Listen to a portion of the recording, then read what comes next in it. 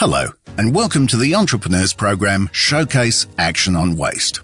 In this series, we'll be meeting the founders and innovators behind 6 Australian businesses who, with the expertise, funding and incentives of the Entrepreneurs Program, are making big gains in the domain of waste management and recycling.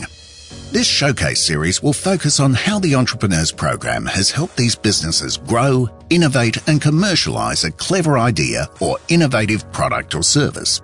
Hello, I'm Alison Drower, and this is the Entrepreneurs Program Showcase Action on Waste. Dan Hannigan is well schooled on the need to find sustainable solutions to waste management. You see, Dan grew up around waste. Tons and tons of waste as part of his dad's business, a landfill and recycling facility for the construction and demolition industries around Cairns in North Queensland. When his father became ill, Dan stepped up. But he soon realised the business needed to evolve or else it too would be landfill, so to speak. Generation change has been a big part of Meadowfield's story. The father of 3 is now focused on reusing and repurposing stuff that others throw out. And through the Entrepreneurs Program, Meadowfield is also partnering with James Cook University to develop microwave heat technology to break down plastic waste. It's a place that Dan never really expected to be. Okay, let's talk about Meadowfield and its origins, because we were just touching on that a little bit. Now, this is very much a generational.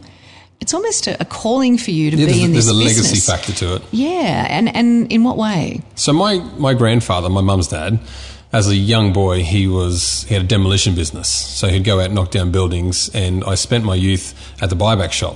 I'd go in there and they would have knocked down a building and there'd be windows and steel and you name it was in there, because people used to take those items from a building that was knocked down and they'd reuse a new building. I mean, they were doing it in Roman times. And then, I had that exposure. I grew up in the industry. I had a lot to do with it. I even worked in the business. And then I went off and studied. And when I came back years later, my grandfather had passed away and my dad had taken over the landfill business. So what basically happened is we had a demolition business. We needed a place to get rid of our waste. Yeah. They bought a landfill. And so we ended up as landfill owners as well. So I was living overseas. I got the phone call my dad was sick. He had cancer. I came back to help out with the family. And in the interim, we had another company looking after the business. I was managing it. And when they didn't renew their contract, my dad said, listen, can you come out and help out for a few months? And we're going to sell the business. We've got a buyer. It's all sorted out. And you'll only be here a few months. I said, no worries, Dad. I'll help you out. And that was 10 or so years ago. Wow. So your mantra really for Meadowfield is nothing to landfill, if you can help it. Is that right? Yeah. That's the big picture. There's a philosophy called zero burial, and the idea is that you use the waste hierarchy that we have in Australia. That's reduce, reuse, recycle. And if you start off with that and go, okay, we're going to reduce as much waste by making sure that as we purchase something, we make sure that it can come back out. And even little things like you could say, okay, we know we're going to use 10 kilos of rice. So rather than buying 500 grams of packets, you just buy one. It's one package. And you're reducing the amount of waste. And so the idea is that if you can reduce as much waste, and that's on the consumer side mostly, as a landfill operator, how I look at things is what can we actually prevent from ending up in the landfill to begin with? And the idea behind that is you reuse as much stuff as you can, and then you recycle as much stuff as you can. And the next phase of that before it goes to landfill is how do we use that if it can't be reused or recycled as something else? And the answer that I believe is energy. How do you rate Australia's and Australians' attitude towards waste recycling, reusing? I think as someone who's travelled quite extensively, I've seen the worst of the worst when it comes to waste. Yeah, worst of the world. Where you see rivers that are just blocked full of rubbish. In South America and Asia, it's, they're clogged.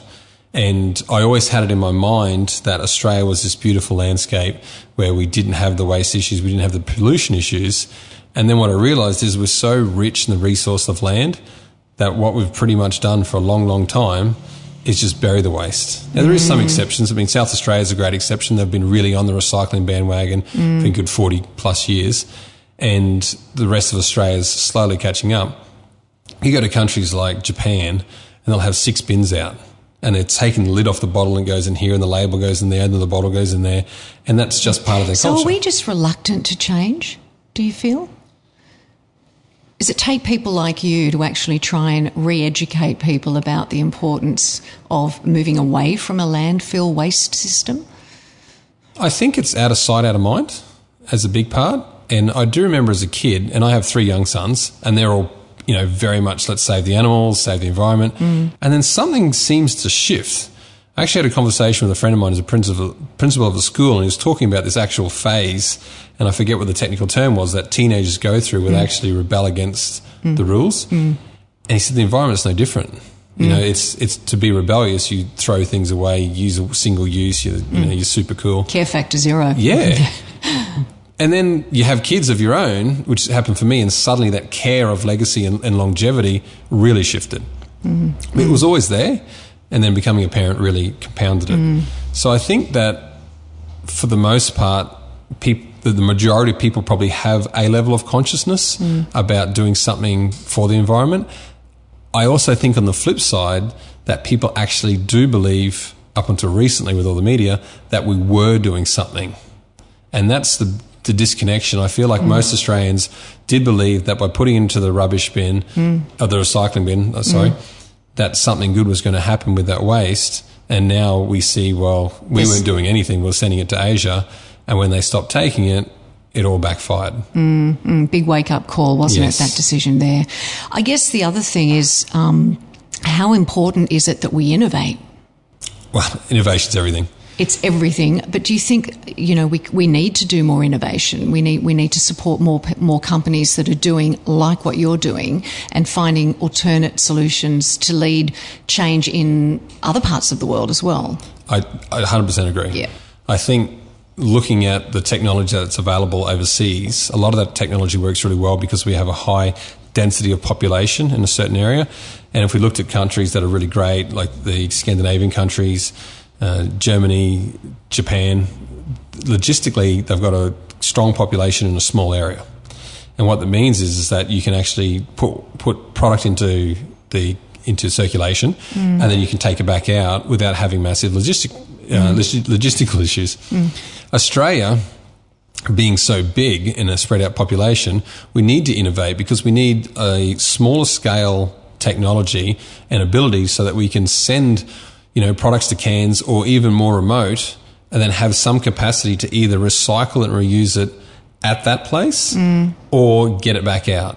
And that same philosophy is going to work in developing nations because they don't have the logistical chain once something gets there to get it back out. So yes, it will definitely work in Australia, and then you can transfer it across to developing nations where they don't have the capacity. Like, they're getting all the food and the materialistic items in, and computers and all this kind of stuff are landing there, and once they break, what do they do with it?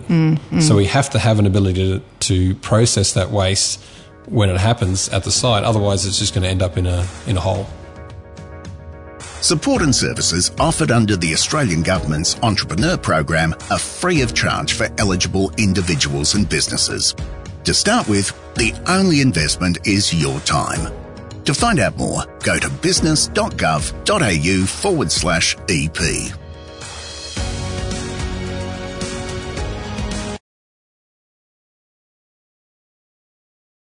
So at what point in Meadowfield's journey did you decide, or did you meet up or have some understanding of what Professor Jacob was doing at James Cook University? Who was the matchmaker there? So I've been on the waste to energy and thermal processing of waste journey myself for about 9 years. And I thought I was into small scale because I was looking at 1 tonne an hour size. So in the big cities, they could do 1 tonne every couple of minutes. And we were looking at 1 tonne an hour. And then we started, thinking, how could we get even smaller?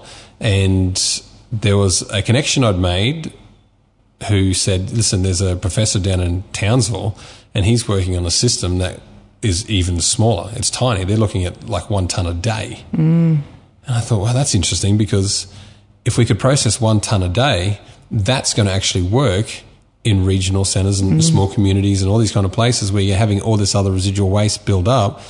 And, sometimes it's like medical waste or quarantine waste, and it needs to be destroyed, and they're burning it. I thought, how much longer are we going to continue this practice when we could do something better with it? So the connection was made, and I'd worked with this person on trying to get some information previously on another project, and they did the introduction, and then, you know, we got set up with Mario and the team, and that was that. Terrific. And Mario, how important is the relationship with Mario in achieving what you need to achieve with JCU as well? You know what? Anything less than vital would be an understatement. Like, it wouldn't have happened without him. So what is it? What does he bring in his expertise? What is it about his style that I guess works with you? Because you've got to connect with him as well. Yes. Yeah. Well, I think that, you know, the style that he brings was he could talk with the university, and he could talk to the professors and the departments of who was involved, and speak to them in language they understood, and then come and sit down with me or on the phone to me and say, hey, this is how it actually works. Because sometimes, you know, different industries get caught up in their own language and understanding of what goes on, and that's the whole premise of the project, as I understand it, is to get intellectual property with actual practical property, and then mix them together and make something great happen. And there was so many grey areas that I just didn't understand. It wasn't my area, and I was like, I've never done anything like this before. I don't know how to do it. And he basically walked me through the steps and made sure that I understood what I was going to get as an outcome and how the process would work, and making sure that I felt comfortable in how the relationship was and what could come of it, rather than just going, hey, you know, fill out this paperwork, you're going to get a grant, and Bob's your uncle. Yeah. Did you find the process fairly easy, fairly user-friendly? So I think it took a year and a half from memory, and people were surprised it happened so quickly. And being from the private sector, I thought it was dragging on, you know, and there was back and forth, to and fromming and stuff like that, and trying to figure out how it all worked. I'd fly down to Townsville, I had a look at the facility, making sure that there was some capacity there to commercialise it afterwards. And so going through the back and forth questions. And, people were really surprised we got to an agreement point within that time frame and signed it off. So what exactly is Professor Jacob doing? In really simplistic terms, what are you both trying to achieve here? Specifically the technology or the outcome? The outcome. The outcome is that waste, particularly waste that's like a clinical waste or a hazardous waste or a quarantine waste that would have got burnt up before, we can process that waste without having to send it to a centralised location. So you could do it at a hospital or at a port or airport or in a remote medical centre. And ultimately an outcome would be to commercialise that. Most definitely. Because you think of all these places that are producing this waste, they have to put it in a truck and send it somewhere, and that's an energy cost. We're paying, you know, there's a carbon footprint for that truck to run up and down the coast, wherever it might be. There's also the carbon footprint of burning that material and the emissions from that. And with this process, we don't get those emissions, and we don't have the logistic chain, and it can be done on site. So there's no need to wait for a bin collection or have any problems with that. They just pop their waste in there, and as a return, they'll get energy. So it's a bit of a no-brainer to me. Can I talk a little bit about what else you're doing here? and specifically your Green Heart Australia charity. You've established that. Just what's your vision for that charity and making it a not-for-profit? Yeah, so we had a buyback shop for years here at the landfill, and that was basically because we had a demolition yard, as I said at the beginning, and they had a buyback shop, and there was just so much value in items that could be resold. And there's a lot of other second-hand stores around the place, but they sell things at prices that are really unaffordable. So the idea was to get items that would have been thrown out, resell them at an affordable price so people would come in, and even to the level that someone might buy something just to take it apart to see what was inside it. You know, a dad or mum could sit down with their kids and they could disassemble it and go, this is a capacitor, this is a resistor, this is how a toaster works, this is how whatever. And you don't want to go buying something new and pulling it apart. And, you know, we get kids who'd come in and we'd have, you know, computers. People donate computers and they'd take it home and build another computer out of it. Wow. You know, because it's so accessible. And I think for me, obviously environmentally. We wanted to make sure stuff wasn't getting thrown out that could have been resold. Another aspect that's important to me is community engagement, is having a place where people could go and they could have a chat to someone, they could get something that's affordable, whether it be, some timber to do a little build. It doesn't really matter, they have that. And so because of that, we were thinking about how do we take this further, and that's why Greenheart was created. The idea is that, one, we do all the environmental stuff, but we also are going to have events that involve the community so that we have it on a large scale and get, groups like Men's Shed involved, and we'll get there to come and teach, young people some old skills. Because sadly, in this modern world, with all the additional changes that have caused all the waste, we've also forgot how to build things ourselves and fix things ourselves. And they actually tie in, because instead of actually fixing things, we throw them away and buy a new one. And, that and a lot of other skills have kind of gone out the window. So the idea is, like, maybe we do a workshop for bicycles and, how to maintain your own bicycle. And you could even build a part. The amount of bicycle scraps that are around the place, you just get them all in and people can build their own bicycles. At the end of the day, it's community engagement, having knowledge shared, doing something that actually benefits the community and creates a level of a contribution and connection so that everyone feels like they're part of something, and then environmental. You don't have to do it alone. Working with an experienced business advisor or expert can help you solve business problems, connect you to funding, and grow your industry networks. Need an answer straight away? We're available from 8 a.m. to 8 p.m. Monday to Friday, so call 132846.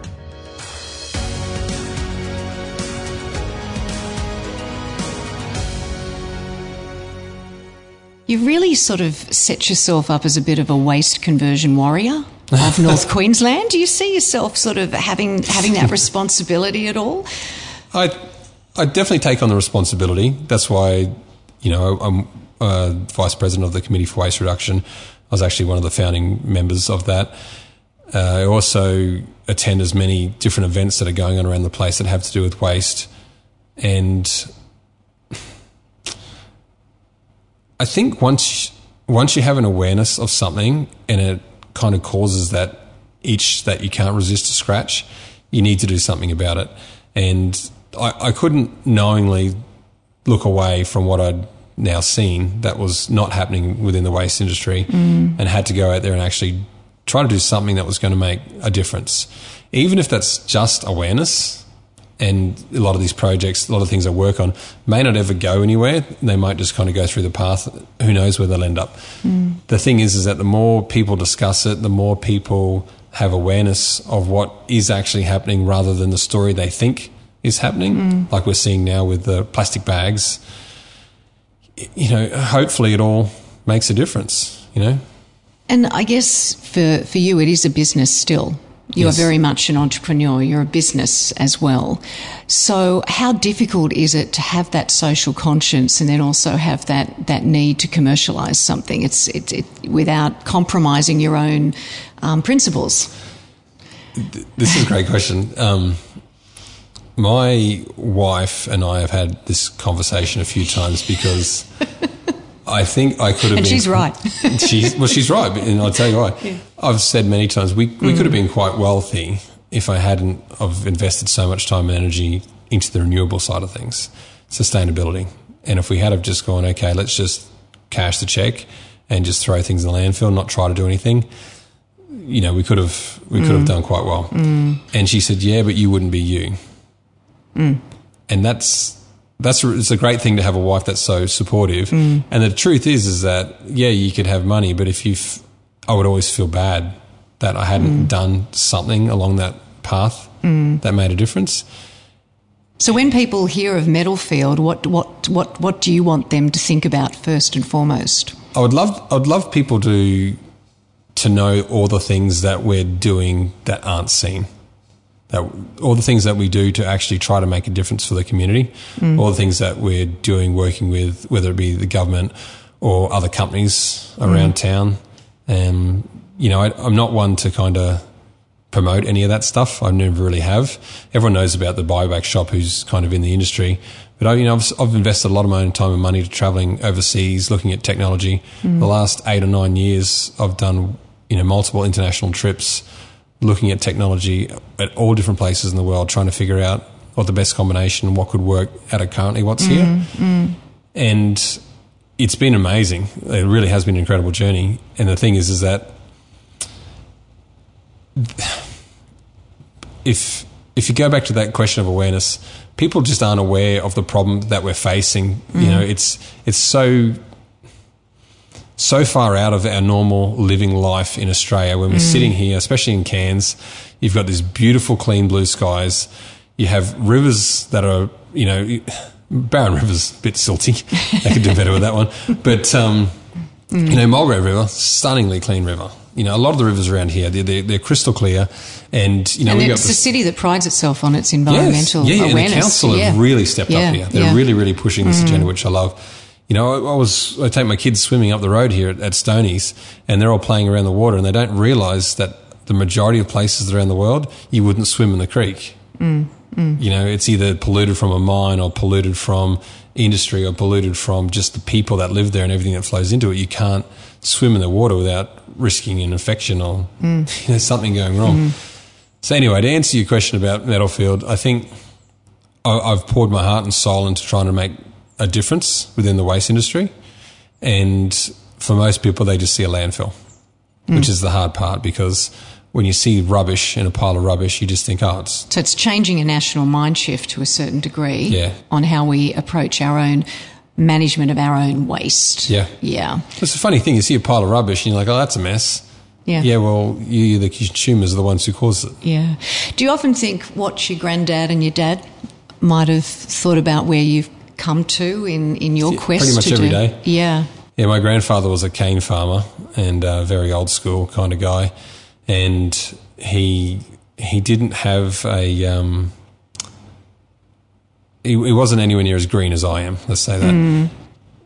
But he did know the value of recycling, because he grew up very poor and in places where you had to make sure that you reuse something over and over and over again. And that was just how he was. It wasn't he was trying to be environmentally sound. He just didn't like waste. And it's taken 3 generations, when you think of your own sons and the way they're thinking these days, to make that change over the years. Yeah. It's funny hearing my boys. I must talk about this stuff a lot because we'll be walking to school and my eldest will be picking up rubbish and he's going, that's going to end up in the reef. Who would drop this? That's disgusting. Oh, you're doing a good job. That's awesome. That's awesome. Look, it's been so good talking with you, and congratulations on a terrific involvement with the Entrepreneurs Program.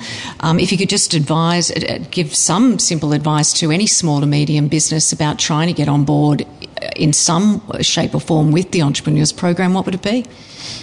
Get in contact, firstly, and hopefully you end up with someone who facilitates as well as our facilitator, Mario, who was incredible. I think the people I've met within the Connect group have been outstanding. Everyone's really looking out there to make a difference, and it's not one of those kind of conversational feel-good things. It's actually people that are really trying to get to the next level in their business and see that there's an opportunity. And it wasn't anywhere near as daunting as it appeared. Jump at the very in, beginning. have a go. Yeah, jump in, have a go. At the very, very beginning, it was like, this is a bit full on. But eventually, you realise you're just going through the motions, and it's one step at a time. Well, congratulations, and we look forward to seeing what Metalfield can bring for the future in reducing our waste here in Australia. Wonderful, thank you. Thanks for listening to this episode of the Entrepreneurs Program, Showcase Action on Waste. You can find out more about the Entrepreneurs Program and what it can offer to grow, innovate and commercialise your business by checking out business.gov.au/EP. Make sure to listen in to our entire podcast series for more great business tips.